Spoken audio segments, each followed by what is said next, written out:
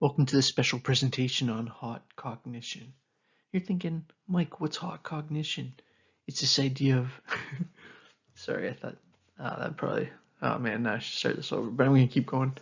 We're looking here at this idea of how our motivational systems and how our affect or how our felt emotion affects our judgment, our ability to make rational, common sense, level headed, scientific, analytic, calculative, um, evidence-based thinking when that can get threatened by our emotional system and our kind of in the moment emotional state. What's being called here hot cognition, the impact of motivation and affect on judgment. Welcome, grab a coffee, grab a comfortable seat, and let's get into this. Cheers.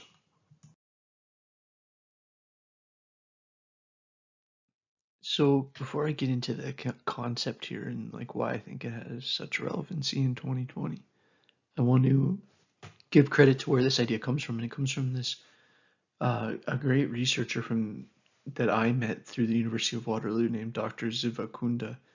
And when I was in, I believe, my fourth year, I took a social cognition class, and this was the book that was used in the class, but that she also authored.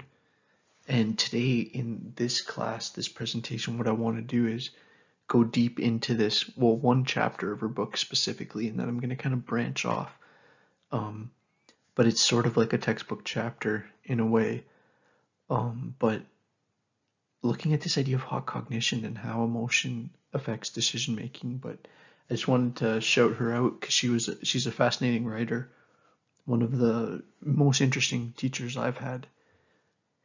And yeah, so just in memory of her, this is not just that though, also because of her work having such incredible relevancy, right? You can see there like her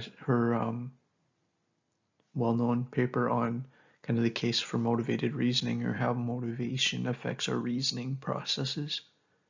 That was 1990, 30 years ago. So you might be thinking like, why are we spending time reading info or about a researcher from 30 years ago? But my students probably don't say that because we're understanding here that we're talking about a building field of psychology and that Zivda actually had a huge role in this emerging subfield at the time of social cognition. And a lot of it is related to like ideas like schemas and a lot of these like Piagetian ideas that we've been talking about, and these ideas related to how the constructs of the mind are building early in the child. And that's kind of what we're looking at a lot in the developmental psych class. And then with this special presentation, one of my ideas with this is to kind of link to how this kind of connects with the broader world of psychology, and where a lot of those ideas kind of go is into this realm of social cognition, how we actually make sense of our and interpret our kind of perceptual experience of our reality.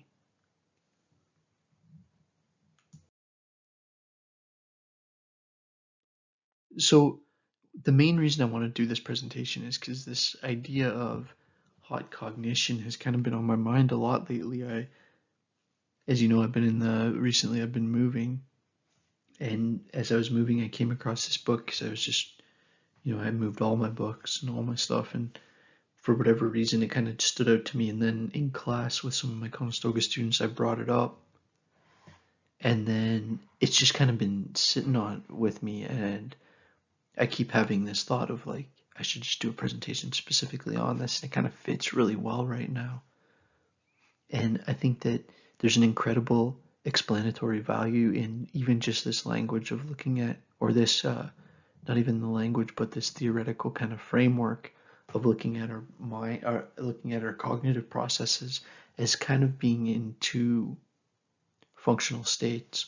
And one is, with the big variable that makes them different, this amount of emotional engagement, right? And we can look at, so this was all just a ramble to say that hot cognition makes more sense in relation to an idea like cold cognition. We look at cold cognition as like rational decision making, scientific, calculations, objective, measurement, like very cold, calculated. And then hot cognition is being like kind of the emotional mind, or we're talking about processes. We're not necessarily talking about like specific things or places in the brain. We're talking about processes or things the brain does. Right? So hot cognition refers to those mental processes that are driven by our desires and our feelings, right? So our emotions. Those cases where our goals and our moods shape our judgments. So think about that for a sec, because that's actually a pretty loaded last two lines. That like our goals, so what we want to happen, and our moods, so our emotions, shape how we actually judge and make sense of our world. Now think of, there's just so many different scenarios where you could apply that idea. Politics, sports, dating, work. Oh, it's snowing outside. Crazy. Sorry, that was a random comment. It's here it's Sunday afternoon in Kitchener. It's snowing. All right, that's the first snow of the year. Sorry, I just caught that out of the side of my eye through the window. But anyways, it's nice to be sitting in a nice warm room talking about hot cognition with my awesome students. So let me just read this quick. Cold cognition, in quotes, is generally referring to relatively, you don't have to have this written down, but just for your knowledge, cold cognition is generally referring to relatively intellectual and reason-based, information-driven processes. Okay, so it's kind of like that cold calculations. In contrast, hot cognition refers to those mental processes that are driven by our desires and feelings, those cases where our goals and moods shape our judgments, as it says on the screen. Both motivation and affect may influence which concepts, beliefs, and rules we apply to a judgment. We may be especially likely to apply those that are congruent with the goals and moods that we hold. Now think about that. It's like we may be likely to apply. Okay, let me just say that again, because this is basically saying like, depending on what you want to be the right answer. So say we're talking about like in some political situation or something, that actually shapes how you make sense of the situation. Motivation may, both motivation and affect may influence which concepts, beliefs, and rules we use to apply to a judgment. We may be especially likely to apply those that are congruent or in line with our goals and moods. Motivation and affect may also influence our mode of processing information, right? So it's like, what that means is basically like if we hear things that go along with what we already think, we tend to accept it pretty quick. But if we hear things that go deeply against what we think, we tend to scrutinize that information more. So what it's saying is not only does what we want the world to be like shape how we make sense of it, it also shapes how much we engage new information. And we're going to get to this later, but just to foreshadow a bit, it's this idea that like the things that fit our model or Piagetian scheme in the broadest sense of the word, we accept more quickly and we put to less scrutiny. That's super important to understand in relation to making an accurate read of our social world. Right, so just to say that piece again, motivation and affect may influence our mode of processing information. So that's what I'm saying there. Determining whether we rely on quick and easy inferential shortcuts. This is like this, so it must be this. You know, an inference is like, one guy acted like this towards me, so all guys are like this. It's like inferring from one to the other. That's what the word inference means. Like, because this was like this, then this must be like that. So it's saying like, we're more likely to do something like that rather than elaborate kind of systematic reasoning. So now think about how much that would potentially bias us.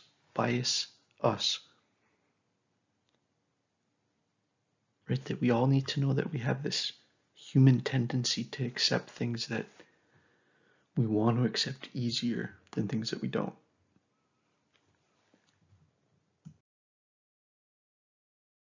In social cognition, the concept that they use to talk about this is called directional goals. Now think about that for a sec. A directional goal, it's like it's like I'm asking you a question and I want the answer to be a certain answer. I'm not neutral. I want it to go a certain way.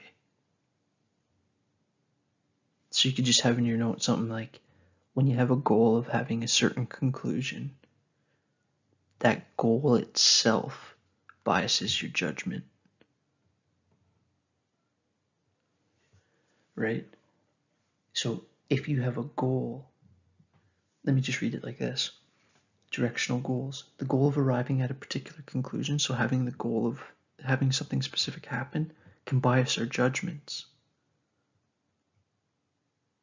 Yet, although this idea that our desires can shape our judgments is well entrenched in our culture, this issue has been a topic of considerable controversy within social psychology.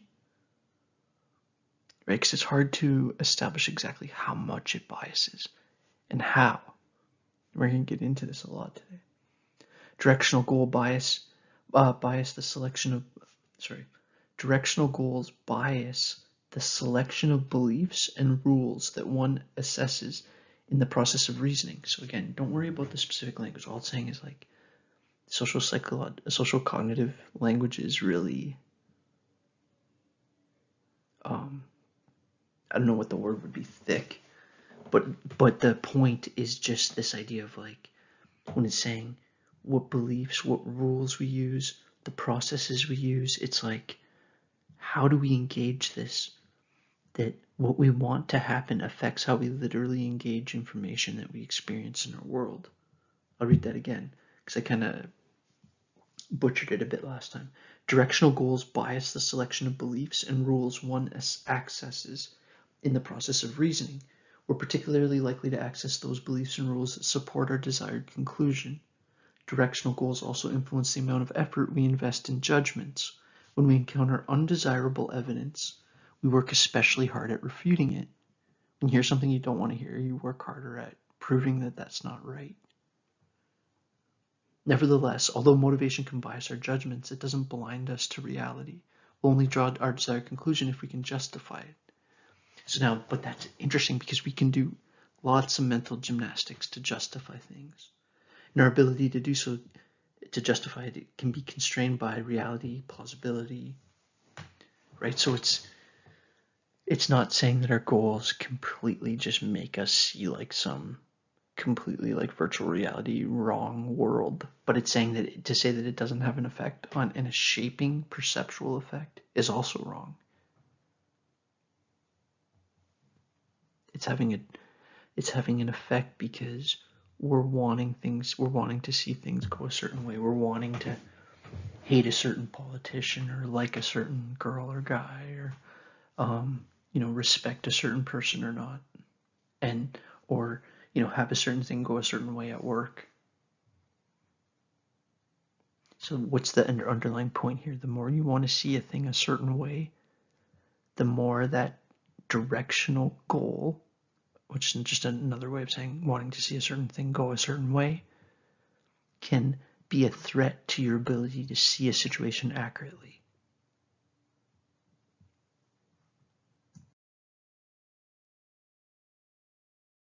Okay, so I have a thought experiment for us. I want you to imagine the following situation. I give you all a brief test of intelligence. Okay, so I say like through the university portal or whatever, I'm going to send you all a link, answer these 10 questions, and it's a test of intelligence. You're given false feedback then on how well you do. Okay, so this is an important thing for you to remember. I get you all to do it, and then I give you feedback, but the feedback's fake. It's false. Half of you are just randomly told that you did really well. The other half are randomly told that you've done really bad. Okay, so that's the experimental condition. That's what happened in the experiment. We took a bunch of people, got them to do this standard test, and then brief like little intelligence quiz or whatever, and then I just randomly, with no relation to how well you actually did, tell half of you did great, the other half that you did terrible. Then I give you that feedback, and then I ask you, how valid do you think that test was? Do you think which category you're in is going to shape what you say? So now think of what I'm asking here. I'm saying you all do the same test. Half of you find out. Now you don't know that I'm theoretically in this hypothetical experiment. You don't know that I'm lying, right? And that I just randomly said that you did good or bad. You're like, let's assume that you think that it's real. It's like, how much does how you did on that test shape how you see that test? Not surprisingly, when they actually did this experiment, they find that those that heard that they did well think that the test is an excellent judge of intelligence, whereas those that are told that they do poorly rate it much lower. Why do you think? Could it be possibly that they're motivated to think of its validity in a certain way based on how they see themselves, based on how they see their own performance? Those told that they excelled at the test are maybe more motivated to believe in its validity. If the test is valid, their excellent performance on it proves that they're really smart, or which to them would be probably a highly desirable conclusion. In contrast, those told that they had done poorly on the test are more probably motivated to believe that it's not valid, that the test is no good, because if it's no good, then their performance on it doesn't actually mean anything about their intelligence. The overarching motivation to maintain and enhance one's self-regard creates a desire to believe in a test that one has excelled at and to disbelieve in a test that one has failed. And these desires could lead to the two groups to evaluate the test in very different ways based on this totally fake, arbitrary subgrouping that happened at the beginning. Pretty interesting, eh? And this is just a random made-up nothing test. So think about things that people actually care about.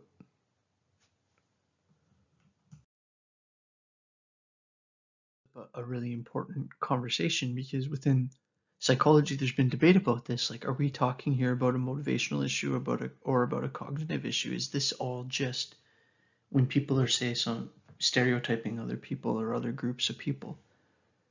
Is that a mental cognitive problem, or is it better understood as an emotional, or what we could call here motivational? Could we have a motivational account of bias? So that means like a motivational explanation for why we see it. Maybe it's not all just a cognitive process. Basically what I'm saying is maybe it's an emotional thing as much as it is a thinking thing. Right? So we're going to get into this idea of what would that even mean? What is a motivational account of bias? In her book that we're looking at today, Kunda writes that by the 90s, researchers had basically succeeded in obtaining evidence of this idea that motivation affects our judgments. So this is kind of a done topic. Like, obviously, there's strong evidence for this idea that we're emotionally motivated creatures. And then, so the kind of field of social psychology has really, or social cognition, which is a branch of cognitive psychology, really started to look at this idea of the mechanisms that underlie that. Like, what is actually, if we say that, okay, so if we say like our emotions shape our thinking, the mechanisms is like somebody just being like, okay, well, how, specifically how? Like, it's great that you say that.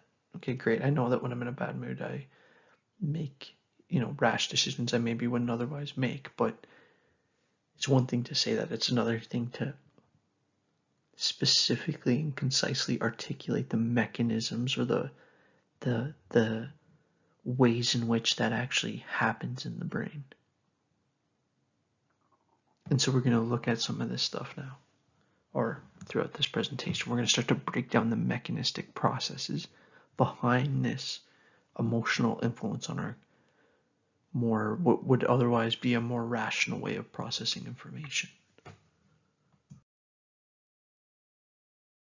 So at this point, you're all sitting there and you're like, okay, Mike, whatever. This is like, hopefully you're finding this at least somewhat interesting, but you're thinking, but how does this relate to speed dating? And I'm glad you asked, because I actually have specific information about that. Probably none of you are actually thinking that, and that joke works better in person and probably bombed. And if I had a cricket sound effect, it'd be a good time to press it. But I wanted to make this idea. Okay, so now outcome dependency. What if you thought that someone you heard talking, you were going to maybe have a date with later? Would that affect how you judged what you heard them saying? So don't worry about writing anything down for this slide. I'm just going to read something to you. How could you be motivated to hold a particular belief about a stranger? One way of creating such motivation is through making yourself dependent on this person for some important goal. If you know that the success of your team depends on the competence of a new teammate, for example, you may be strongly motivated to believe that this person is competent. At least at first, several studies have shown that outcome dependency does indeed bias judgment, right? So you want it to be a certain way. Outcome dependency, you have some dependency on outcome. Remember, this is another way of saying this idea of having, when we have desired conclusions, when we want our world to go a certain way, we want to like this person. We want to think what they're saying is smart. That might actually affect how smart we think it is, right? Which, if we're caring about truth and getting an accurate read of our world, that's at least an interesting point. Okay, so again, several studies have shown that outcome dependency does indeed bias judgment. In one study, participants recruited to take part in a dating study. This is by Beershield. This was a 1976 study. Before meeting their dating partner, they watched a videotaped discussion amongst 3 people. Okay, so now think about this. It's like you're going to go on a date with this person, but before you go on a date, this blind date, you watch a video with 3 people talking and you're told one of the people is the one that you're going to go on the date with. So there's a group of 3 participants, each expecting to date a different one of the 3 discussants, and an additional control group that was not expecting to date any of them. One would expect that participants would be motivated to see their future dating partner in the best possible light, and indeed that's what the study found. Participants rated their expected date as more likable than the other 2, and as having more of a positive personality. So it's the interesting question then is it that the fact that the participants came to view the person that they wanted to like and respect as likable and as competent provide evidence for this idea that our motivation influences our judgment?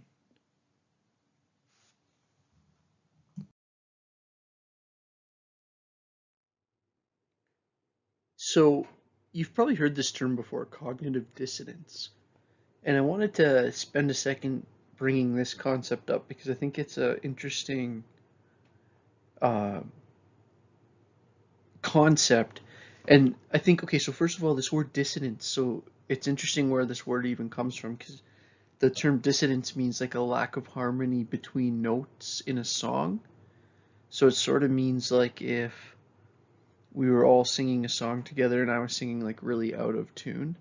But the idea here is like when that's happening at a cognitive level, when we're thinking or we see ourselves a certain way or we want to see ourselves a certain way, but then we see ourselves acting differently. And there's this disconnect between what we say and what we do, and that disconnect causes a dissonance or a lack of alignment or harmony or congruence between the two. According to cognitive dissonance theory, there's a tendency for individuals to seek consistency amongst their cognitions, for example, amongst their beliefs and opinions. When there's an inconsistency between attitudes or the behaviors, right? So when someone sees an inconsistency between their attitudes and behaviors, so you see there's somebody that you met through your church or something that's supposed to be a really good person, then you see them and they're like really mean to you in a different context. When there's this kind of inconsistency, something must change to eliminate the dissonance. In the case of a discrepancy between attitudes and behavior, the more likely the attitude will change to accommodate the behavior.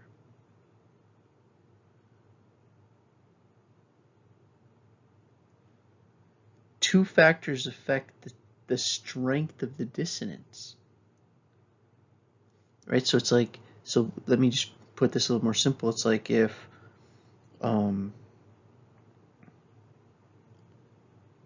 you're telling everybody that cares about you that you're quitting smoking, but you're actually not quitting smoking, and you're sneaking smokes when people aren't noticing, and you know that you're doing that, and maybe you're getting praise from people for how long you've been not smoking, but they don't know.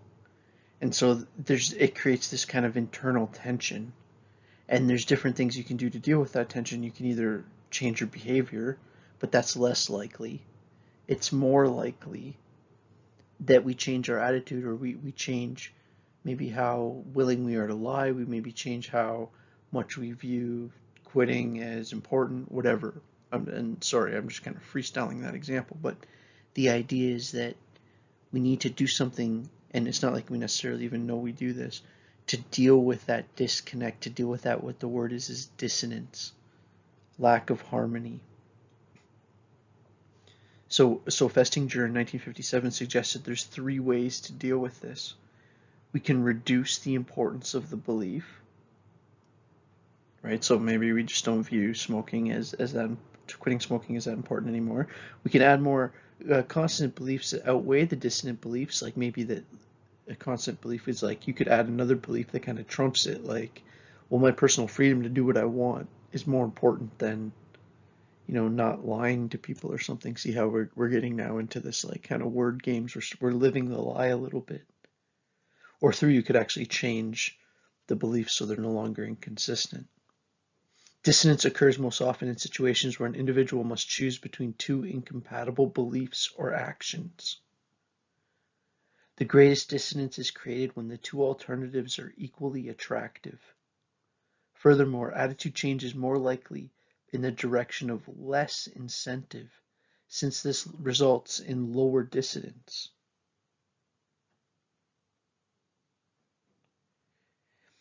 Yeah, so it's like, in this respect, dissonance theory is contradictory to most behavioral theories, which would predict a greater attitude change with more incentive.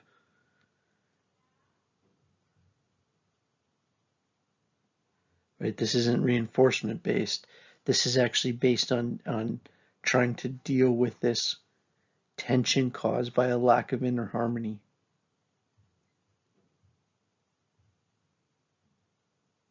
So you'll hear people use this word cognitive dissonance all the time.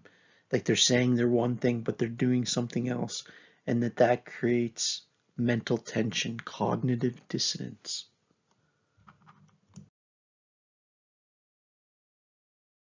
The crucial role of arousal.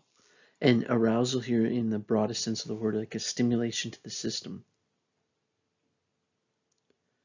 I'm going to read this from the text, or from the book that, Kunda's book, Making Sense of People. Dissonance theory, so remember dissonance, this like feeling of unease that's created by this lack of alignment or synchronicity between 2 of your beliefs, or 2 of your, you go to church and you say all these very religious things, and then you live in a way that's not in accordance with that. I'm not saying you, obviously, I'm saying like that would be an example. This dissonance theory provided an important arena for the debate between proponents of motivational influences and proponents of cognitive mechanisms. Right, so today we're just kind of calling hot versus cold cognition. Right, so cold cognition being kind of classical, analytical, calculations, scientific, really kind of the rational, cold, calculated thinking. And then hot cognition referring to the more emotional, heated, motivational is the word we're using here, influence. In a typical dissonance study, participants are induced to support a position that runs contrary to their attitudes. So for example, you get a bunch of people to write a paper that goes against their political opinion. So say if I got you all to write about Trump, and I asked you first, like, do you support or are you against Trump? Right? And since he's such a polarizing person, people are very, almost predictably going to be either very for or very against. There's not going to be a ton of people that are in the middle. Right, so then I get you to tell me let's say this is all in a situation of confidence, and you tell me, and then I tell you, okay, well, I actually, for this experience, for this thought experiment that we're doing, we need you to actually write the opposite, right? So I get everyone that hates Trump to write something about praising all the good things he's done, and then people that love him talking about all of his problems, right? So the point here is like getting you to write something that is against what you already think. In the typical dissonant study, participants are induced or asked to support a position that goes contrary to their attitudes. If they're also convinced that they had written an essay on their own free will, their attitudes shift towards the position they'd expressed.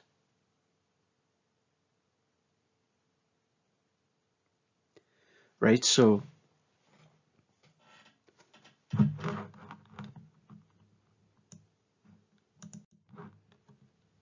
sorry, I had to pause that for a second. My daughter just came and asked something. But she's back in bed now. So the last point I want to just say this again. That if they think that it's of their own free will, their attitudes shift towards the position they'd express. So now think of what that means. Like, say there's a situation where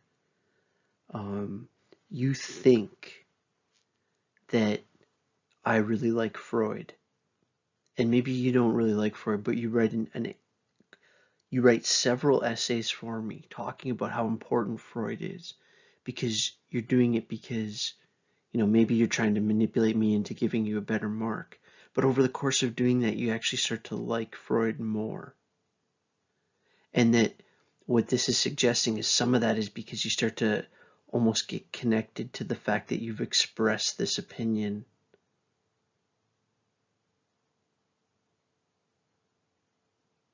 Right? And that especially if you don't feel like you're being forced. So this says, especially if they're convinced that they're doing it in their own free will, their attitude will shift even greater towards the position they just expressed, even if it's opposite to their original position. The originator of dissonance theory, Leon Festinger, who we talked about on the last slide, believed that attitude change in such experiments resulted from an attempt to reduce this unpleasant tension called dissonance by between the two conflicting beliefs. I oppose X, but I just wrote an essay in favor of X. I have just written an essay in favor of X. This dissonance would be reduced if I came to believe that I actually support X.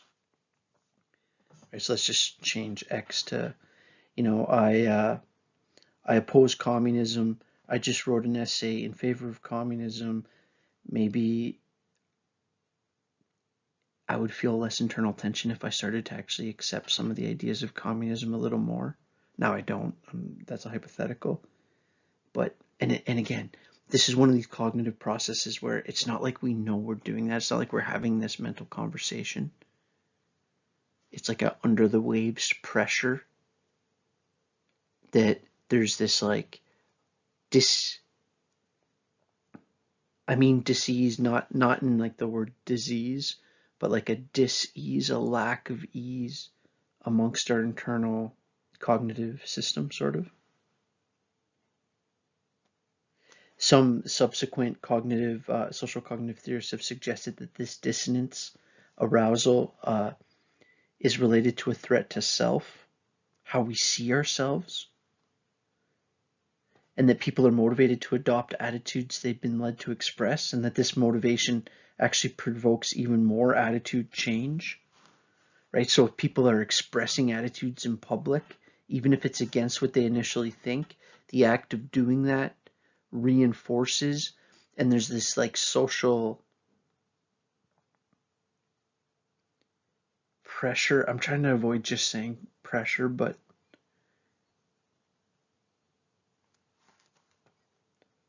motivational pressure, maybe. The motivational account assumes that one is upset and disturbed by one's behavior, and that this distress provokes attitude change, and that one's motivated to reduce the distress. Emotions such as distress are typically accompanied by physiological arousal, such as blood rushing to our face, our heartbeat quickening, our palms getting sweaty. This arousal tends to be non-specific. Okay, so now think about this for a sec. So what she's saying is that this we feel this physical anxiety, stress. This arousal tends to be non-specific, so one's interpretation of it depends on one's understanding of the situation. And this is like what I was saying before. It's not like we necessarily know we're doing this. We just feel this is anxiety. I'll read that sentence again. This arousal tends to be non-specific, so one's interpretation of it depends on one's understanding of the situation. The same arousal can be taken to reflect euphoria, fear, or distress, depending on whether one is surrounded by clowns, tigers, or crying babies. Right? So that's just that's just the way she said it in her writing, but she's saying, like, depending on the cues in the environment, one uses the cues available in the situation to make sense of their arousal, their psychological stimulation. Arousal plays a key role in shaping our beliefs about our emotional states. The more aroused we are, the more likely we are to assume we're experiencing a strong emotion. And if we have a reason to believe the emotion is negative, the more likely we are to do something about it. More recent research by neuroscientists have confirmed that people rely on their arousal to infer that they're concerned about threats. Right? So if somebody walks into a room you're in and you all of a sudden feel this huge reaction, we, in this kind of deep, intuitive level, weigh that heavily. Brain damage patients who do not experience arousal do not avoid dangerous situations even when they're aware of the danger. That's from some research by Zana and Copper.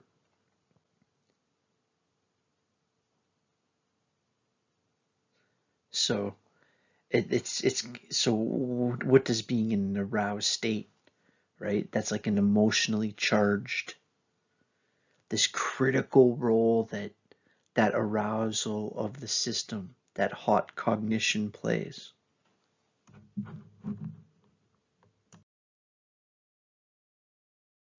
Okay, and I'm gonna be doing this more in this presentation than I usually ever would, direct quoting, but I think it's just I don't know, I'm kind of trying to just share this chapter with you, and I thought it'd be kind of cool to just read some of these studies.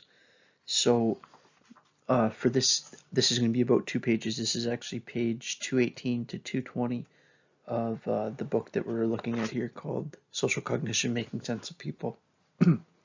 And this is looking at a study from Zana and Cooper in 1974. So Zana and Cooper in 1974 recognized the implications of these ideas about how we infer our emotions to dissonance theory.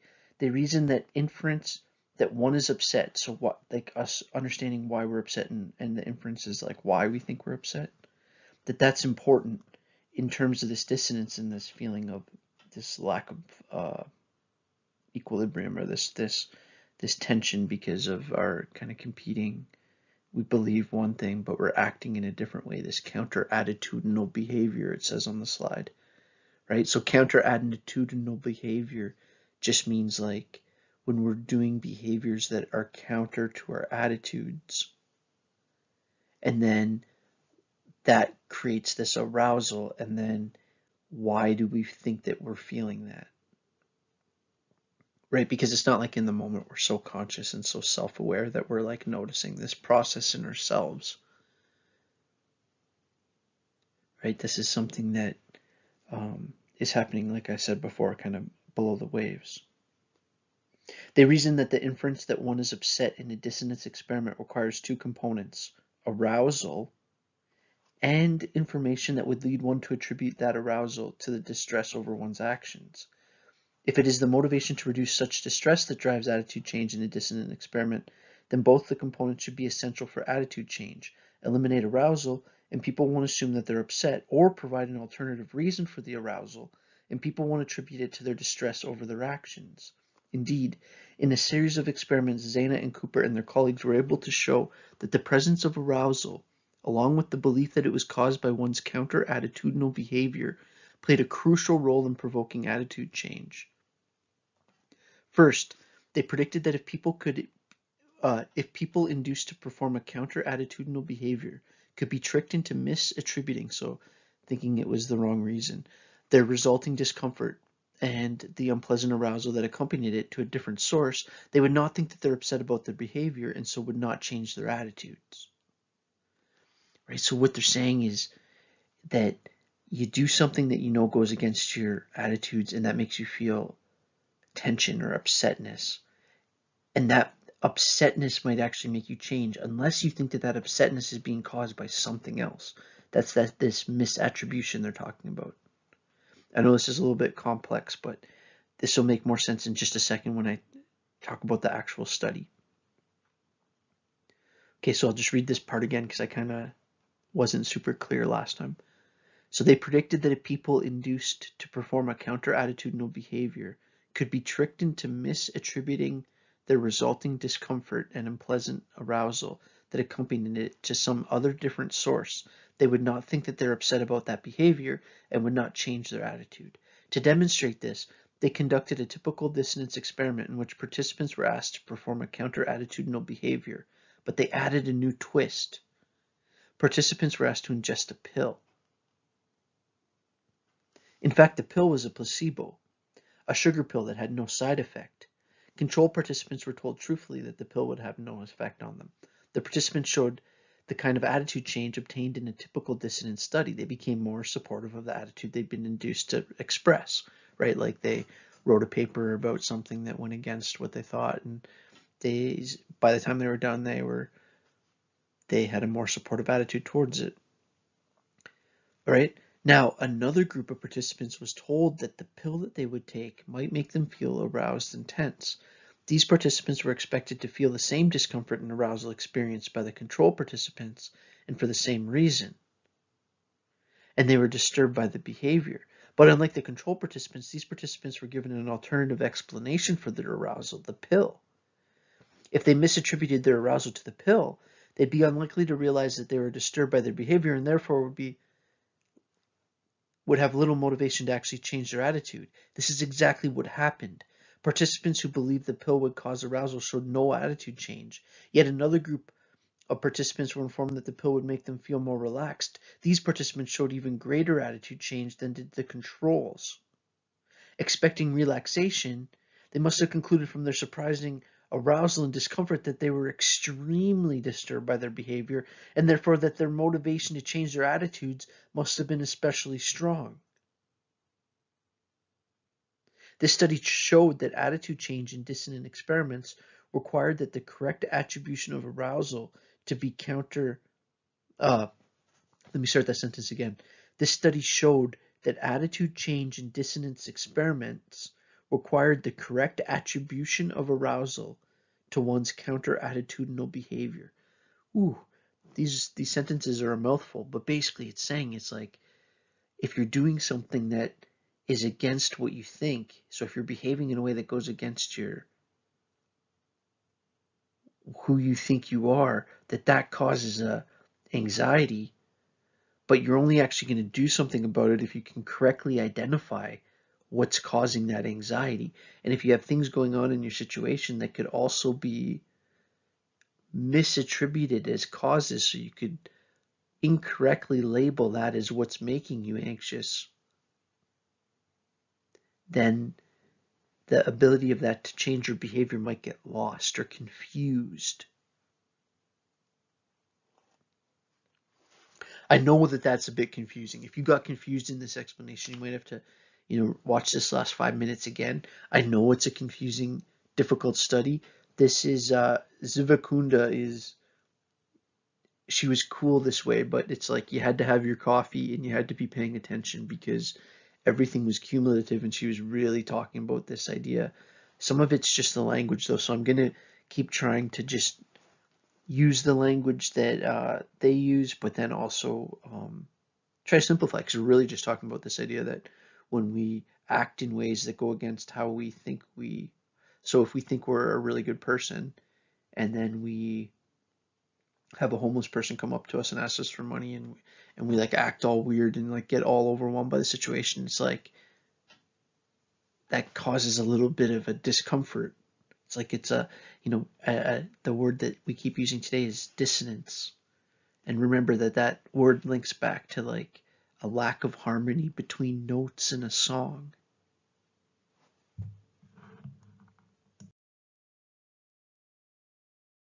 For this self-affirmation one, I think I'm going to continue with that example I just kind of freestyle stumbled upon in the last one, because it's actually such a classic example. and kind of real life example of cognitive dissonance and how it affects us, because I think we've all experienced that idea, or a lot of us have experienced that idea, where we see homeless people maybe begging for money, and we feel something, right? Like we want to think of ourselves as people that would help people in need. But, I have to be honest with you, if I'm in Toronto and a street person, or a homeless person, I should say, comes up, it's like, and I have, it's a little bit different if I'm by myself. If I have my little girl with me, it's a different situation. And and see, like, right there, right? So this is where I'm saying it's like this self-affirmation. It's like, it's almost like a threat to how I see myself, because it's like I want to see myself as the type of person that's like going to go out of their way to help someone. But depending on the situation, it's like my desire to keep my daughter safe way outweighs that. So it's like, but then, so then I just ignore the person, or I'm like, oh, sorry, buddy, and I keep going. And then it's like, well, now I just did a behavior that's counter attitudinal, to use the language of this slide, right? I did something that kind of isn't what I would have liked to think I would do. And that these counter attitudinal behaviors, especially if you're in a study situation, you get people to do it. So the classic example, right, is to get them to write, and I've already said this, but to get them to write a paper or to give a speech. The more social it is, the more performative it is, the more powerful, right? So it's like, if that's an important point I don't think I've said yet. So it's like, it's one thing if I get you to write that example I said earlier about Trump. It's one thing if I get you to write it. It's a whole other thing if I get you to do a speech about it. Or you could take like a much less charged topic, or just a totally differently charged topic. Um, like basically just any political topic, right? And you just get somebody to do the opposite of what they, or write the opposite of what they think. But, so sorry, I don't mean to confuse that, but this, just to kind of keep this idea, it's like, in a lot of these experiments, they're kind of trying to create an experimental position where they can challenge somebody to do something that goes against their thoughts, and then look at what the resulting effect of that is. That actually these behaviors may challenge. So say, for example, that scenario where it's like, I want to see myself as a good person. I want to help people that need help. But I walked straight past the person. And so it creates this dissonance. It creates this tension between those two things. I heard myself want to have the thought that I wanted to help the person. And I also just saw myself walk straight past them. These behaviors may challenge one's sense of oneself as an intelligent and decent person, depending on the situation, and so create a need to reaffirm one's sense of self-worth. It's like, those people shouldn't be doing that anyways. So think about that point I just made. These people shouldn't be doing that anyways. So why does the city let, and see how I start doing these mental, I don't want to use the word tricks, but tactics, mechanisms to deal with the uncomfortableness I feel from that dissonance. And especially if that dissonance has an effect on how I see myself.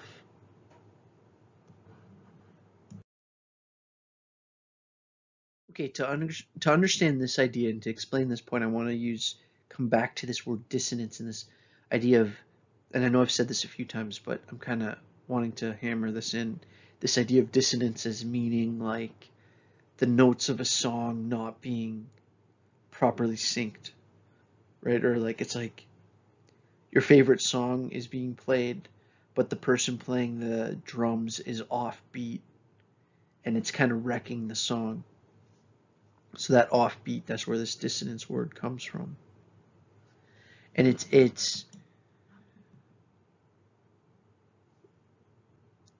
So now think about this. So say, let's keep using that example, because I'm going into the Zayres or to the grocery store, and someone comes and asks for change, and I kind of brush them off, and I feel kind of bad about that. And then I go into the store, and as I turn the corner, there's an old lady who's struggling, and she's about to drop something, and I go over and I help her. And she says, "Oh, thank you, young man.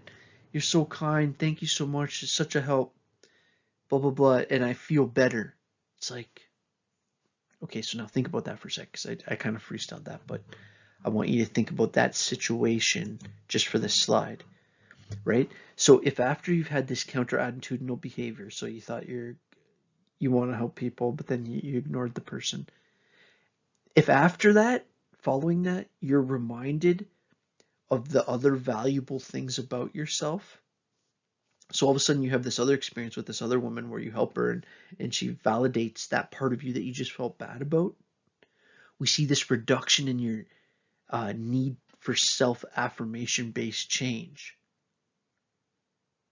Motivation to reaffirm oneself can drive attitude change following these counter-attitudinal behaviors, but when this motivation is satisfied through other routes, right? Like me wanting to be a good person, I didn't help that person, but then I helped this old lady, and she was very thankful, and I felt good, and I met that need through a different route, so I didn't need to change my attitudes.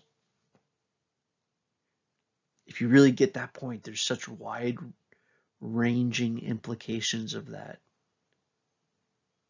It's like the dissonance is met by, well, satisfied through another route.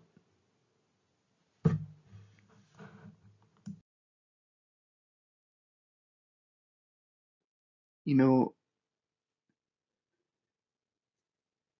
it's funny making presentations, because oftentimes you create a slide like this, and then when you're presenting it later, you're in a kind of different mind state, and it's like, even just thinking about just a, not argument, but just conversation I just had with my wife, it's like, it's so interesting how much what we want something to be can compromise our objectiveness in the moment. Our motivations for the world, our motivation to see things in certain light, to see ourselves certain ways, to see others certain ways, to see certain situations certain ways, can actually compromise our judgment, our ability to actually be sure that what we're perceiving is accurate.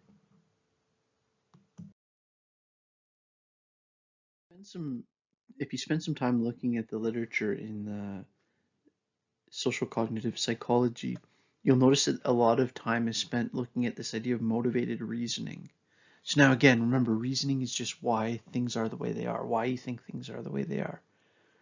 Right? So if we're talking about like moral reasoning, it's like why you think things are good or bad. Right? So reasoning is the why.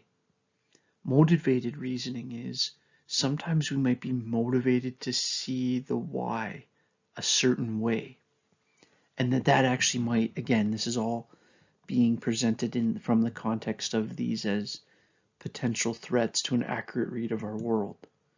That one way that this affects us is it actually affects our memory.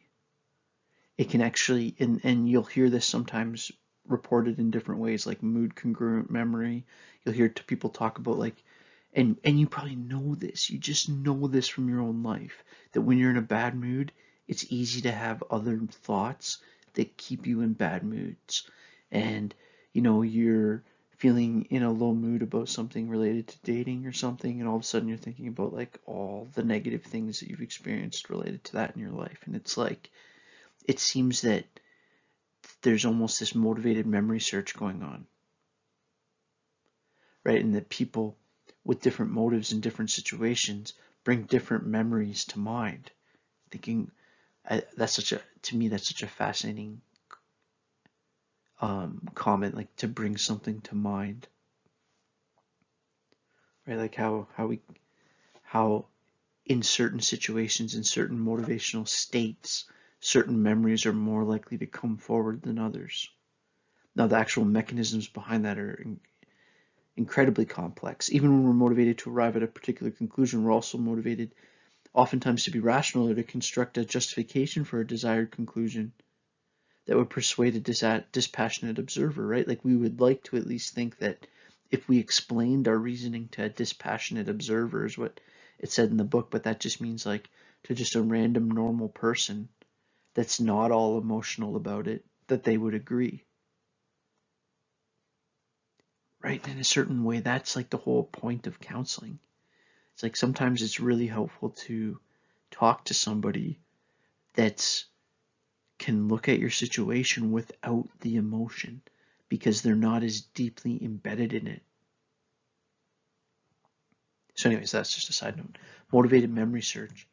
And then that this other idea is that it actually plays in with belief construction. So people's ability to construct a desired self-image is constrained. So even in our ability to create this who we think we are, there's limits to that because we see who we are. We have prior self-knowledge. We'll draw our desired conclusion only if we can come with enough evidence to support it, if we can, and enough, if we can convince ourselves, basically. But despite our best efforts to be objective and rational, motivation may nevertheless shape our judgment because the process of justification construction can itself be biased by our goals. Now let me say this again because I tried to just kind of seamlessly switch into a quote there, but Kunda's, her writing is very smart and all of her words are very specific and concise. She's very concise, but the flow is a bit challenging at times. So let me just do this again. Despite our best efforts to be objective and rational, motivation may nevertheless shape our judgment because the process of justification construction can itself be biased by our goals. So it's like that's a tongue twister of a sentence, but that's beautifully concise. To construct justification for a desired conclusion, so to construct reasons that justify, us seeing what we want to see, we search through our memory for beliefs and rules, or this is like this because of this, that'd be like a mental rule that support these conclusions directly. So I'll start that again without me adding. To construct justification for desired conclusions, we search through our memory for beliefs and rules that support these conclusions directly and use existing knowledge to construct new general beliefs and theories from which our desired conclusions can be derived. So we either find, so think about this, look at this for a sec. It's like we either do a motivated memory search to find ideas that support the mood we're in or the position we're motivated to support. And then and if we don't find that, we actually can construct beliefs.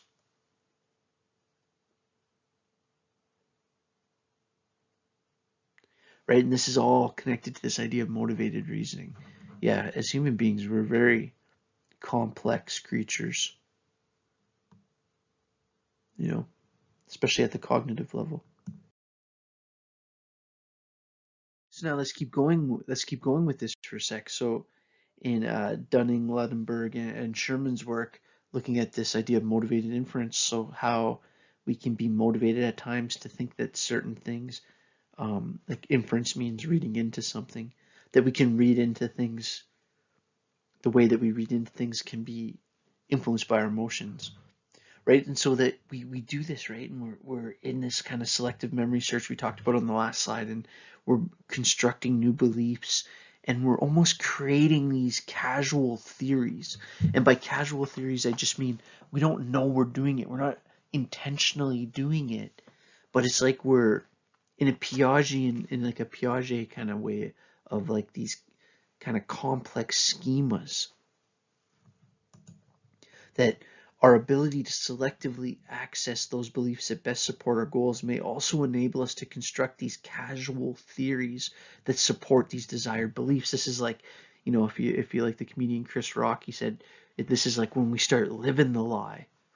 It's like we're living, another way of saying living the lie is like living the casual theory that we've created to support our desired belief.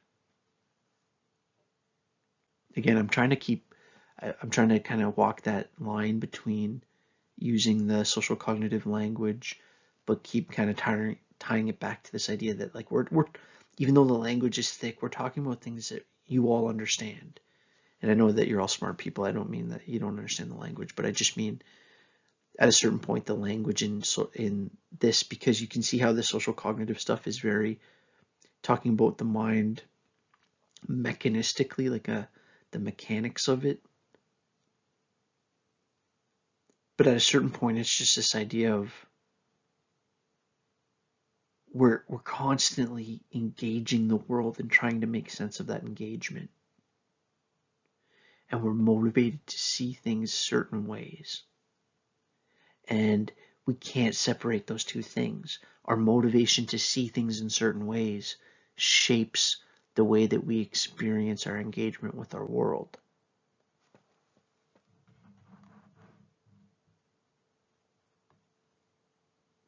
Motivation was implicated by showing that the tendency to construct self-serving theories. So think about this. This tendency to live a lie that's self-serving, so one that, is designed to kind of support the way that you want to see yourself. The motivation to do that is strongest after people have experienced a failure, right? So they're maybe feeling down. So this need to create a casual theory or an interpretation of their world that's self-serving, there's a stronger motivation to do that. Again, this is all about this dissonance idea. Why? Because it's like that failure that they had created a disharmony, created if you're looking at like a thermometer and zero's like normal, it like pulled it way down below zero, and this self-serving theory is an attempt to pull it back up.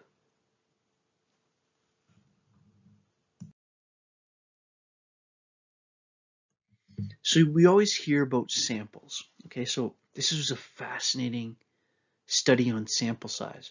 So basically this idea of like, do you consider, so say in a study, they did a study of these people and they found this.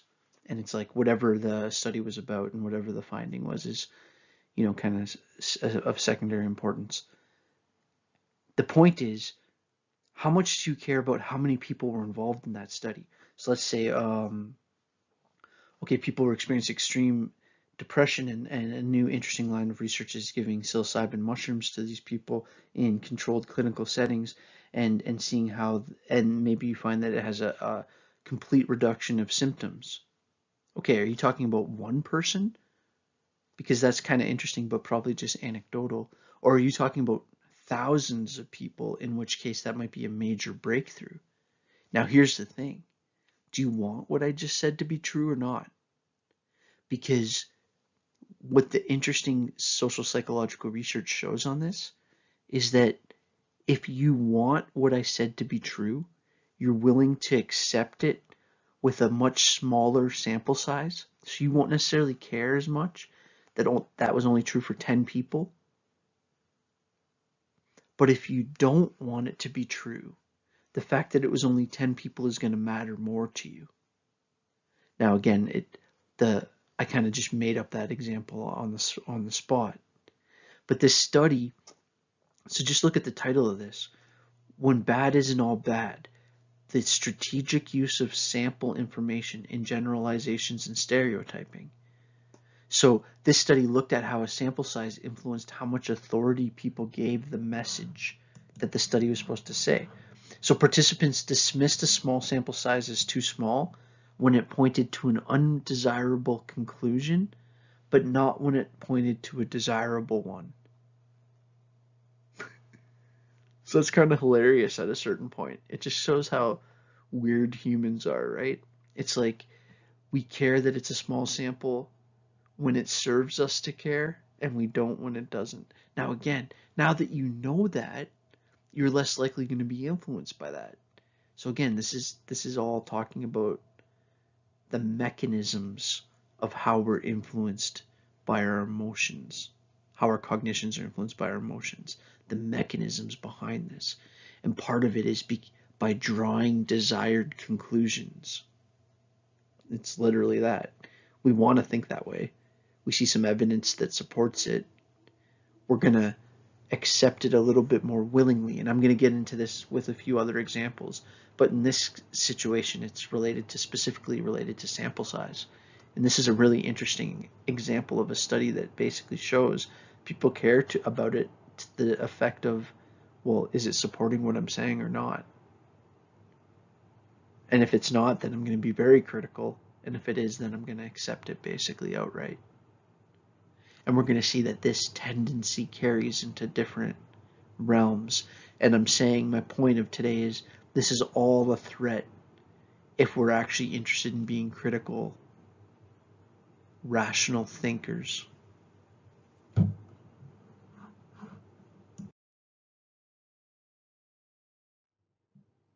It's funny because I sat down and I did this by just kind of old school. So this week I had some time. I just really attacked this book, and I was just kind of in a groove on this topic and into it. And about halfway through the chapter, I just get hit with this quote. It's Kunda 1999. I told you I really like this teacher, and she's passed away, and it's been a kind of interesting experience going back through this at a deeper level and preparing to share it with you. Because again, like, teaching something's a lot different than just reading it, because I have to try to think of examples of how to explain it, and it's just a deeper level of engagement. But check out this quote that this kind of hit me. Motivation appears to have its effect by harnessing the cognitive system to its service. By harnessing the cognitive system. And that's interesting because to me the word harnessing really has like a horseback riding connotation, right? Like, it's this idea of like motivation is actually riding on the cognitive system. It's actually, you'll sometimes hear people talk about an idea called the amygdala hijack, that it's actually the amygdala or the limbic emotional system hijacking or taking control of the prefrontal cortex when we're in a stress situation. And it's why we do things when we're stressed out and upset and mad, like saying things to our loved ones that then when we're calm later, we wish we didn't, when we're more rational, and when our motivation isn't harnessing our cognitive system to its service.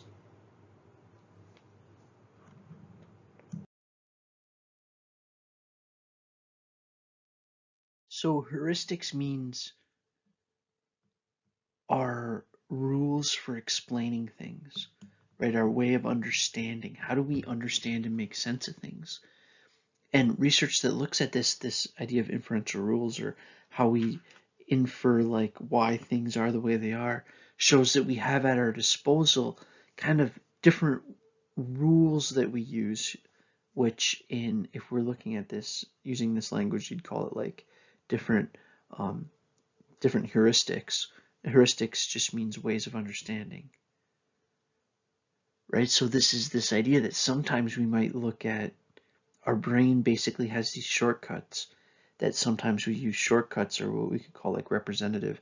This woman did this person's also a woman, she must be like this person's a white person, this person is also a white person, they must be like this person's a kid, this person's also a kid, it must be like this. It's like super, at a certain level, a kind of lower level, quick, this person is representative of something else, so they must be the same.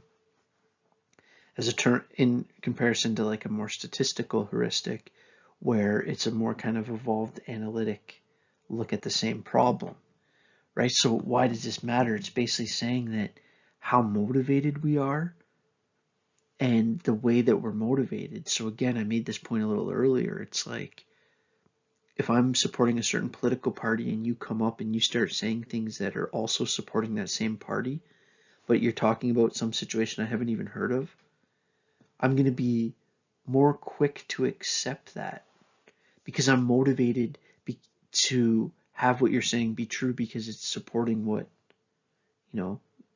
my position. We may be particularly likely to call on those heuristics that allow us to arrive at our desired conclusion. This is my whole point today. When we have these desired conclusions, it shapes the whole information processing process. Processing process, but that's exactly what it is, even though that sounds like a weird phrase.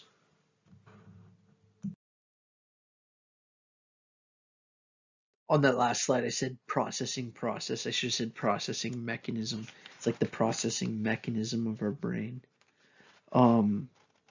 So check out this. This is another interesting thing. It's like, so also that our motivation or how much we want to think certain ways also affects how much effort we put into thinking about things. When we come across effort, and I kind of already talked about this, but it's actually not just things like sample or things like source bias. It's also looking at this idea of like we actually spend more effort when it's something that goes against our thoughts. So say I'll use a Canadian political example. Say you're a conservative Canadian and you hear people making a point that's like a traditional, like kind of liberal point. It's like you're gonna muster more of an argument against that. You're gonna engage more of this slower, conscious, analytic, rational system too. Right? If we look at basically, you're gonna engage more of your analytic. So now think about what this is actually saying. It's almost saying, now this system 1, system 2 links to, if you have a minute, I would recommend looking up a video called Slow and Fast Thinking, or I think that's what it's called. I'll find it for you. The guy's last name's slipping me. But he makes this really interesting point about these two systems of thought, and that when we're kind of in this automatic emotional, we're actually engaging our reality in this much more kind of stereotypical surface level type of processing. We're not in this deeper conscious, analytic, rational. And it's not that we have two brains, it's that it's two kind of processing systems.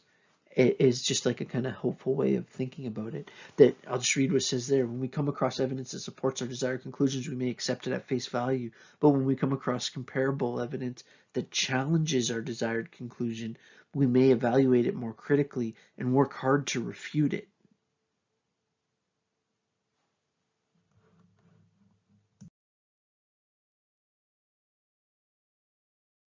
So, as you know, I'm very interested in this course, this developmental psychology, but also its kind of sister subfield of psychology, of evolutionary psychology. Those two go so intimately together, as developmental psychology is how we develop within one lifetime, and evolutionary psychology is how we evolve across multiple lifetimes.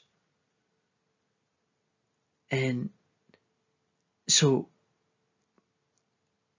one thing Kunda hits on in this chapter is maybe there's an evolutionary aspect to this.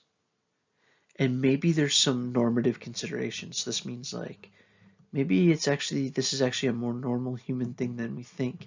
And maybe some of the positive illusions we may have about ourselves, or this tendency for us to try to see ourselves in a positive light, maybe that there's an adaptive aspect to that. Our self-perceptions tend to be overly flattering, and we often exaggerate the extent to which we control events in our lives. Our expectations about our future are often unrealistically rosy. Again, not always, maybe not currently in this current climate, but this is in general talking about humans. But there is one group of people that don't display these illusions to the same degree. People that score high in depression. Perhaps then these unrealistically positive beliefs contribute to general happiness and well-being, and perhaps without them, the threats and difficulties of our daily life would doom us to misery and depression. Moreover, our glowing views of ourselves and our prospects and our exaggerated sense of control may do more that make us feel good. They may also increase our motivation and effort and lead us to persist at difficult tasks, even in the face of initial failure. These positive expectations may become self-fulfilling. If you believe in yourself, you'll often do what it takes to make those beliefs come true. And that's from a related research study from Armour and Taylor in 1998, but they're looking at depression, right? And it might be having a slightly positive, viewing yourself as possibly a little bit more capable than you really are might actually be helpful. Now, I'm going to add a big but to this point in just a second. But first, the second point here, positive illusions about other people may be adaptive as well. So let's talk about this in relation to something like dating, that I'm sure something that's a lot of you are interested in. Everybody is, obviously. Like, idealization of partners tends to be associated with satisfaction. So think about that for a sec. Couples that have more rosy views of their partner tend to report higher levels of relationship satisfaction. Now, there's obviously a hidden caveat in this. I'm not saying that we should be, that's why I have the word illusion in quotes. There's obviously a point to this where it becomes unhealthy. And I'll get to that in a sec. Individuals were also happier the more the partner idealized them. So now think about this, that it's bidirectional. So it's like people tended to be happier when they idealized their partners more. So what you'd basically do is you'd get some kind of scale that assessed how much people idealize their partners, also how much their partners idealize them, and then also independently rate their relationship satisfaction scores. Data shows that the more positively you view your partner in an intimate relationship, the more likely you are to be happy, satisfied with that relationship.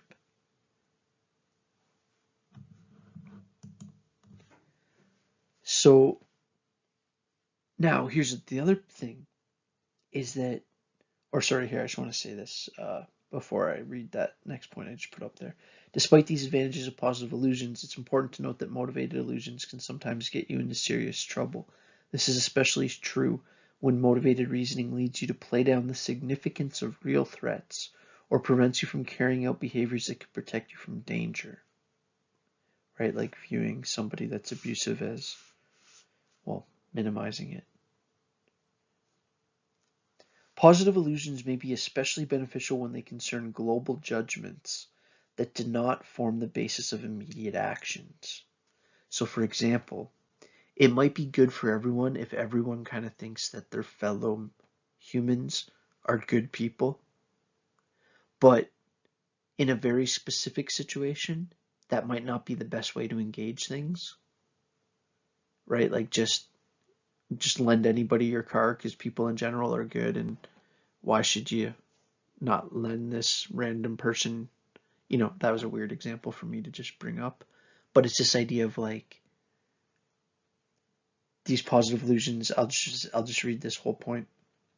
Positive illusions may be especially beneficial when they concern global judgments that don't serve as the basis for immediate action, but motivated reasoning can be costly and dangerous when it's used to guide important behaviors and decisions, especially in situations where more objective reasoning could give rise to a more appropriate behavior. Let me read that last part again because I stumbled there. Motivated reasoning can be costly and dangerous when it is used to guide important behaviors and decisions, especially in situations where more objective reasoning could give rise to more appropriate behavior. So, okay, so here's an interesting point. So one thing that they were really interested in social cognition is, okay, so directional goals is this idea of people wanting things to go a certain direction, right? So you have a question like that you're trying to research and you want a certain answer to be the right one. You're motivated to arrive at a particular conclusion. In contrast, an accuracy goal is a situation where Your goal is to be right as possible. Now, you might think that our goal would always be to be right, but that's not necessarily true. Accuracy goals may arise for different reasons. I'm reading from the book now. You may be motivated to be accurate because you know you're accountable to others. You may be motivated to be accurate because you know a lot rides on your decision. Chances are that you'll have strong accuracy goals when you expect that a wrong decision could cost you a great deal of money, could ruin your reputation, could undermine a project you care deeply about, or could cause you to treat others unfairly. Accuracy goals lead people to favor the elaborate over the cursory processing. I'll say it again. It says it on the screen underneath the dartboard with the arrow or whatever, the target. Accuracy goals lead people to favor the elaborate or like the deeper processing over the cursory or like surface level processing. Rather than freezing their judgment process as soon as they arrive at some semblance of an answer, people motivated to be accurate will continue thinking and reasoning until they're satisfied that they have arrived at the best possible conclusion. Okay, some important points here though is that an accuracy goal doesn't actually increase accuracy. So just because you want to be right doesn't actually make you more likely to be right. Or I shouldn't say that. I should say it doesn't guarantee that you'll be right. It doesn't guarantee an increase in accuracy. Now, engaging in this deeper level processing would definitely increase the likelihood of it, but it doesn't guarantee it. Okay, so sorry, I wanted to change that. I'm saying it doesn't guarantee, not that it doesn't increase. Because this point, when careful thought leads us to bring forth more faulty rules, accuracy goals will increase errors and bias. For example, it's been shown that asking people to reflect upon the reasons for their preferences can lead them to focus on the wrong criteria. Right? So if I ask, if say for example, because that seems weird, right? And thereby they reduce the quality of their judgment. So for example, this is one that I always give to people. If somebody walks in the room and you think that person's attractive, you make that decision in a split second. And if I was to pause, take that person out immediately and ask you what you found attractive and that you had to be right and that this answer had a lot of weight to it, you're probably going to actually give me the wrong information. Because the reality is you don't really know why you found them attractive. You might think it's because of their height or their hair color or their broad shoulders, whatever you think it is. It's like your brain made a split-second symmetry-related calculation and decide. So it's this idea of like you actually thinking deeply about something that was largely automatic might actually make you more wrong. So I'll read that again. When careful thought brings us to bring forth more faulty rules or more faulty or wrong explanations, accuracy goals will actually increase our errors and bias. For example, it's been shown that asking people to reflect carefully upon the reasons for their preferences can actually lead them to focus on the wrong criteria and thereby reduce the quality of their judgment. That's research by Wilson and Schuler, 1991. So this, you can tell like a lot of this research is in the early 90s. In sum, both directional goals and accuracy goals affect judgment by influencing our choice of beliefs and rules. However, directional goals lead us to favor those beliefs and rules that can support our desired conclusions, whereas accuracy goals lead us to favor those beliefs and rules that seem most appropriate to the task.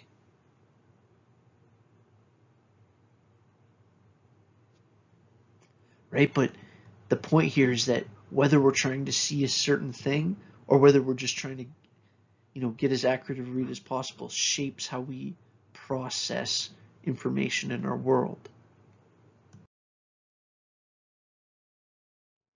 So on this slide, we're talking about this idea that people can have these this is just kind of some useful language to talk about different mindsets, right? So this kind of current snapshot of your cognitive emotional mindset or mind state. And it's like we can either have a more deliberate or deliberative. So think what the word deliberative means. It means like considering between options. If you're in a program where maybe you're like for example, the program I teach at Conestoga, the students are in a deliberative state where they're wanting to get into the helping professions and are kind of deciding, are they going to do it through social work? Are they going to do it through policing? Are they going to do it through firefighting? Are they going to do it through early childhood education? So deliberative means kind of considering different options. And when people are in a deliberative mindset, that allows us to consider relevant information in a kind of carefully balanced manner. This is more likely to be related to things like accuracy goals. In contrast, when people want things to be a certain way, they can have more of an implemental mindset. So think of what it would mean to implement something. It's like you already know what you think. You don't need to decide. You don't need to weigh things. You just need to go and do what you already think. You need to implement your plan. In contrast, people who have made a decision develop an implemental mindset, which leads them to focus on the thoughts and actions that are necessary to achieve the outcome that they had decided to pursue. They've already made up their mind. They're not in a deliberative state. They're in an implemental mind state. They're past the point of open consideration for alternatives. Right? So if you're trying to communicate with someone thinking that they're in a deliberative mind state, but they're in an implemental mind state, you're, depending on the situation, maybe wasting your time. So this is a classic study in terms of this idea of deliberative and implemental mindsets. So in one study, after their mindsets have been manipulated to two groups, so what this means is they basically got one group to be more deliberative and one more implemental by basically giving them different goals. So they tell one of the groups, okay, we want you to kind of sit back and kind of analyze and try to make sense of what you're seeing. And because what we're about to do is, I'll just jump ahead, what we're about to do is have this light on the screen and you're going to be pressing a button that controls that light. All right. Now, the implemental group, we're going to have you trying to get the light to do a certain thing. But in the deliberative group, we're just going to get you to watch and try to accurately see what's happening. Okay, so I know that only makes maybe some sense, but I'll just read this. In one study, after the mindsets had been manipulated towards either deliberative or implemental, participants turned next to the seemingly unrelated task of estimating the amount of control they had over the onset of a red light they were attempting to turn on by pressing or not pressing a button. So the people then would go into this scenario where there was a light on the wall, and they were told that if they're pressing the button had some effect on this light. So some people in the deliberate group were told to just notice how much them pressing it either affected or didn't affect it. The people in the implemental group were either trying to make it less or make it more. They had this goal, this directional goal. So what was the experience? Well, the participants in the deliberative mindset thought they had exercised substantially less control over the light than the participants did in the implemental mindset or control participants. A deliberative mindset that arises when we contemplate an unresolved issue in our life can lead us to suspend our normal illusions about our ability to control other unrelated events in our life. Right? That actually us taking. So now think about this. I'll read this again. I think this kind of demands a second saying. A deliberative mindset. So this kind of weighing the options, a cold, calculative mindset that comes when we contemplate unresolved issues in our life can help us suspend the normal illusions that we have. Right? So it's like a functional cognitive strategy. So in the book, Zivakunda quotes President Harry Truman as having once said, and that's who's up on the screen there, that he wished that he could find an economic advisor who only had one hand. And that was his joke, because he said that like every economic advisor he ever had would always tell him something and then be like, but on the other hand, right? And this idea of like, can we ever just finish the conversation? And this desire to finish the conversation or to have closure, that motivation can actually affect our processing of information.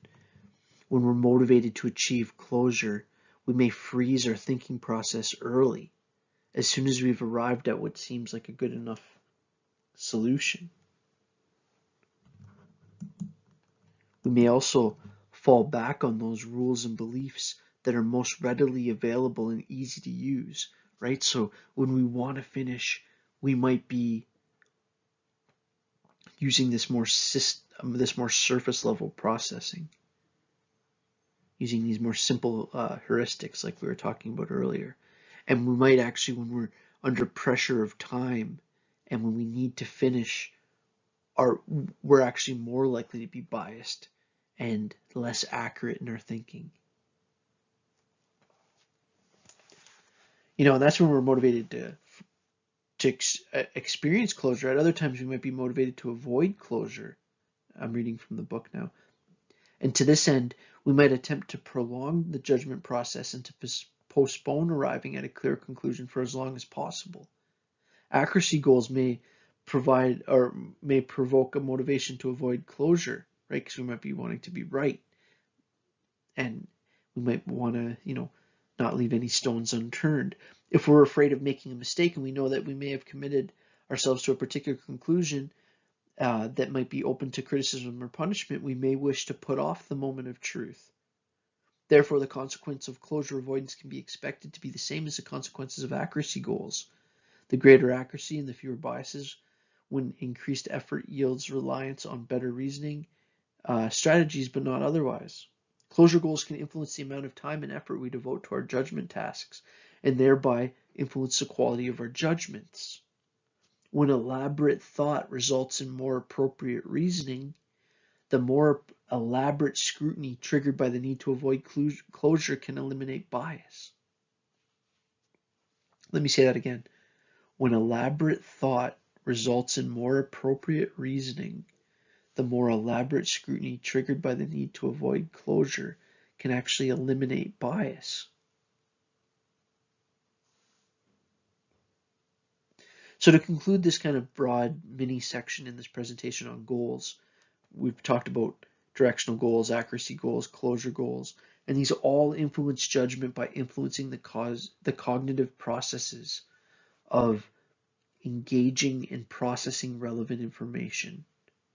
Goals may influence which beliefs and rules we access and apply to the judgment at hand, and may also influence the amount of time and effort we devote to judgment.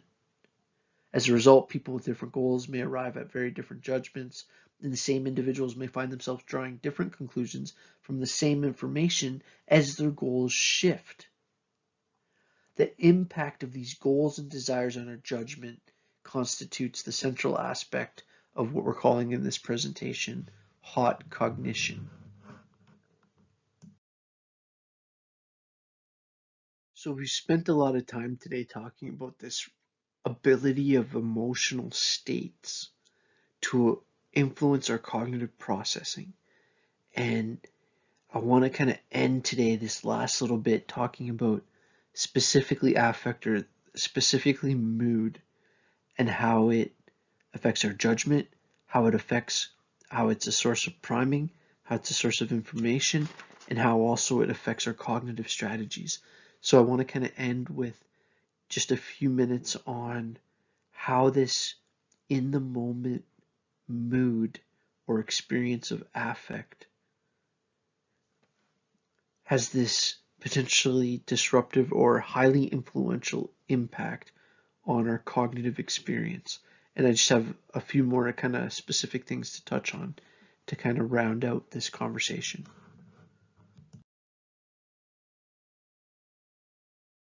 So the first idea I want to talk about here is this idea of mood congruent judgment.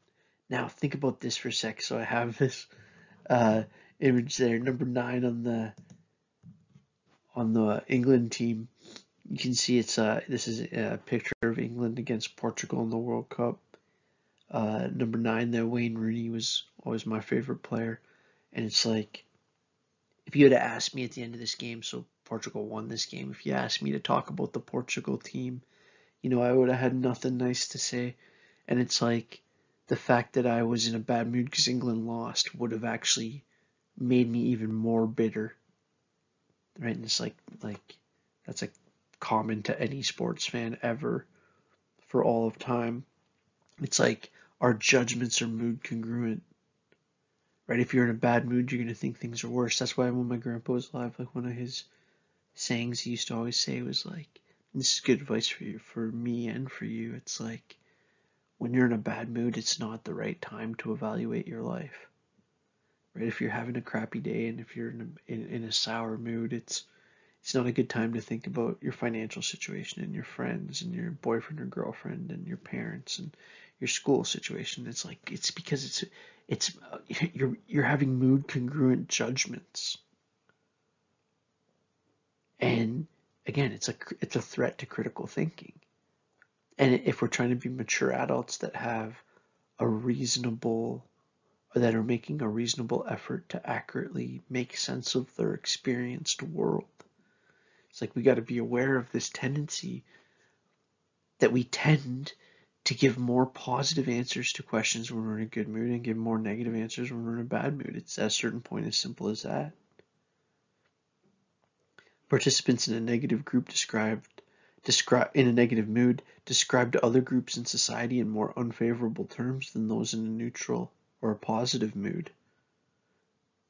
Now, this is interesting because this actually seems to not be bidirectional, right? It's like, however, when study participants were in more positive moods, they didn't necessarily see other people more positively,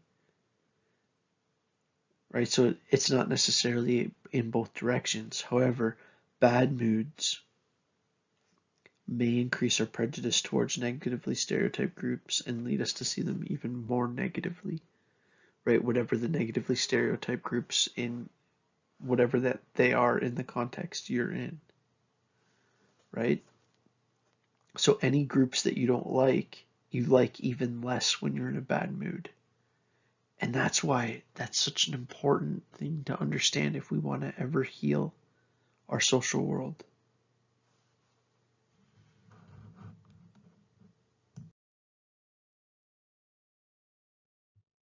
If say my daughter is like, say I'm making lunch for my daughter and I make her soup and I give it to her, it's like the presentation is important if I want her to actually eat it. It's like I'll put it in a nice bowl. I'll be like, "Hey, Evie, do you want this?" She loves this show on the Disney Channel called The Gummy Bears, which I used to um, watch when I was a kid. It's like, I don't know, it's kind of like a old school cartoon, and they drink this gummy berry juice, whatever. It's just like part of the show. So I'll like make the soup and be like, "Do you want some magical gummy berry soup or whatever?"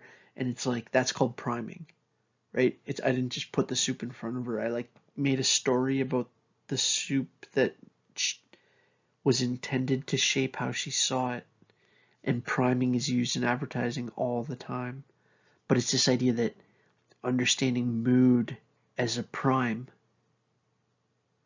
right? That when we're in a bad mood, it's actually easy for us to pull on what he's calling nodes, or just like emotions that will keep us in that mood, and also pull in events or memories that will keep us in this network of congruent mood memory relation.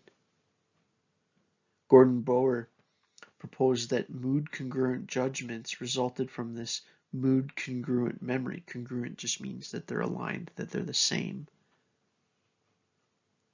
Right? So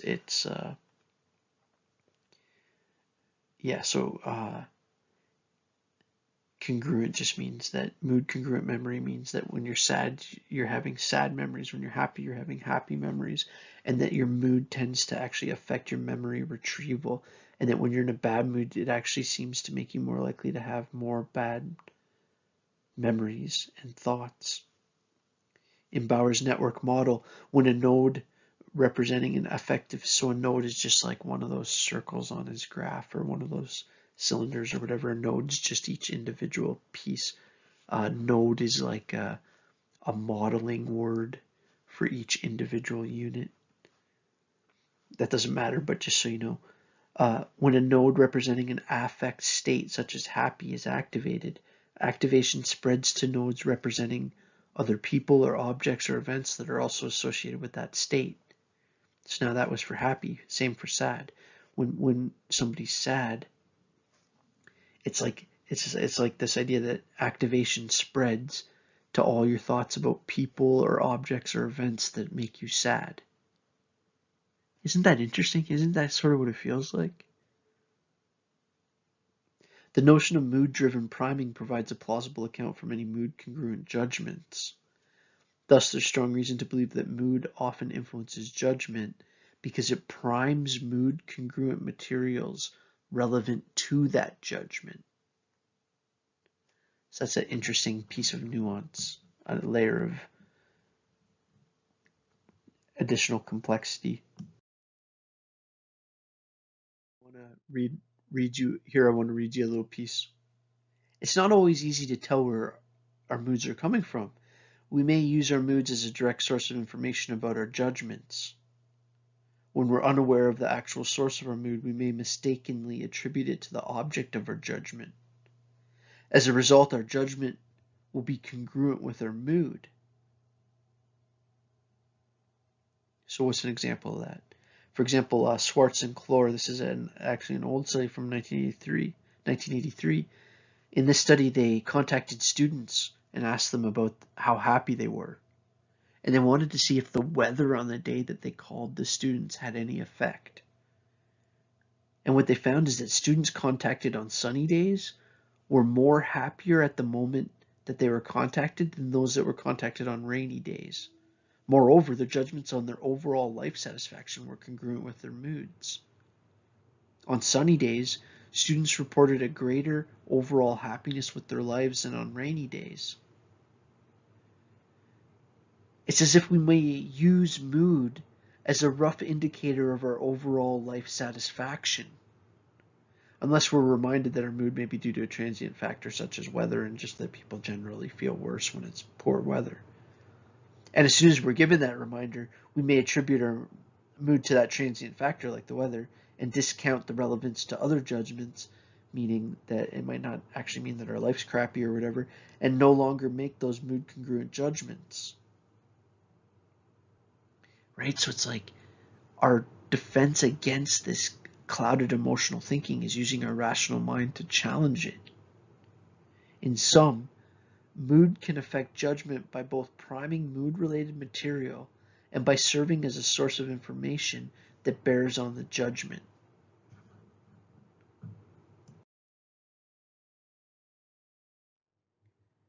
So we've kind of touched on this, but just as kind of a last point here, that our mood can also determine what cognitive strategies we use. So basically the process our brain uses to make sense of our situation.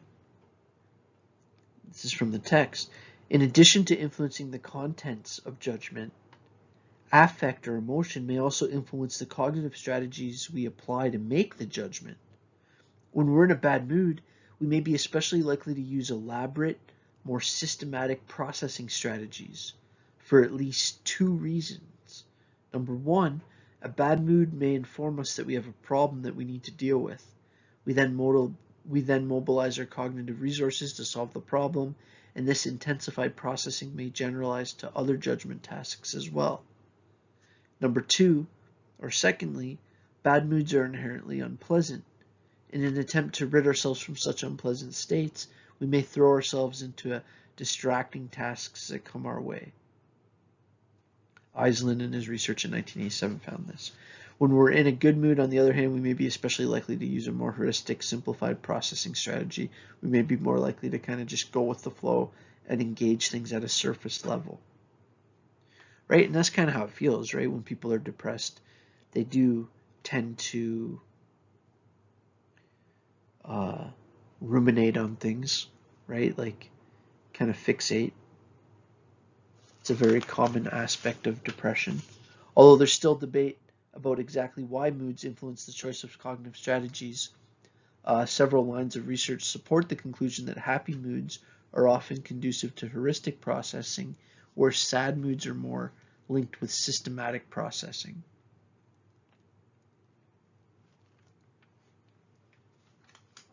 Right? So if you're trying to sell somebody a car, get them in a happy mood, and they're less likely to be, what about the fuel mileage? What about, a depressed, now again, we're using depressed in a more general state, but this idea that like when we're in a negative mood, we're more likely to be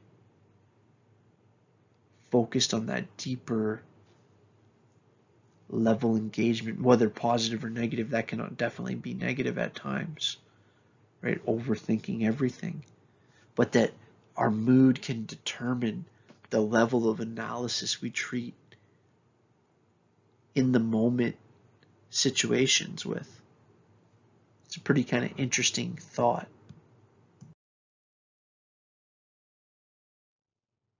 So this is a kind of interesting point. I have just a couple slides left here. This idea of how mood relates to persuasion, that if people, how much you're able to persuade someone is heavily influenced by how much they care about whatever the thing is. People find strong arguments more persuasive than weak ones, but only if they're processing the message systematically. Like if they don't really care and they're not really listening, the quality of argument has less effect. If for whatever reason they allocate fewer cognitive resources to the message and process it in a more quick and dirty manner, they'll no longer find a strong argument more persuasive than a weak one. In fact, they're more likely to rely on things such as cues like attractiveness, likability, expertise. Liking Trudeau's hair or his eyes. It's like, and I even heard my wife say that she thinks that Trudeau's eyes are dreamy. It's like, I'm sure lots of people do, and it's like when, oh yeah, it's like that's like basically politics and acting and everything, right? It's like when we're not engaging things deeply, we're more likely to be impressed by things like physical attractiveness, popularity, people, on a commercial for medicine that aren't even a doctor, but they're just wearing a white lab coat. And it's just kind of, if you're not overthinking about it and you're just kind of catching it in the background, it's like, it's just hitting that like doctor cue, right? It's a more surface level and it's aiming at a certain surface level. If you're interested in this at all, you should check out something called ELM, which is the elaboration likelihood method. No, sorry, the elaboration likelihood model. And it's like, it's an important thing in sales. Like how much, if you're going to talk to somebody, how likely are they to deeply elaborate and go deep into something, or are they just going to make a surface decision? So that's the elaboration likelihood model. How likely are they to elaborate and think deeply about it, or are they just taking you at a surface level? Because you knowing that shapes how you engage them. Again, if we're talking like in a sales setting. And one really important thing I wanted to make this point is that if we're wanting as a society to get more, well, to heal and to become civil with each other and to, you know, create a world where we can all exist and all of our children can have happy, prosperous lives, we need to understand that when we're stressed, and especially when we're under pressure, we have a tendency to think more stereotypically. If we actually want to reduce that, we need to understand how stereotypical thinking is directly related to the allocation of cognitive resources. When we're not thinking deeply, when we're stressed, when we're time pressured, we have a greater reliance on these heuristic processing tricks or these rules. These people are like this. These people are like this. These kind of surface level generalizations, this lower level of cognition that, I'll just read this, conditions that give rise to quick and easy heuristic processing may also give rise to stereotypical congruent judgments. Our ability to inhibit stereotypes may break down if we allocate too few cognitive resources to judgment tasks and try to breeze through it using low effort mental shortcuts. When this happens, we may show greater reliance on stereotypes in our judgments.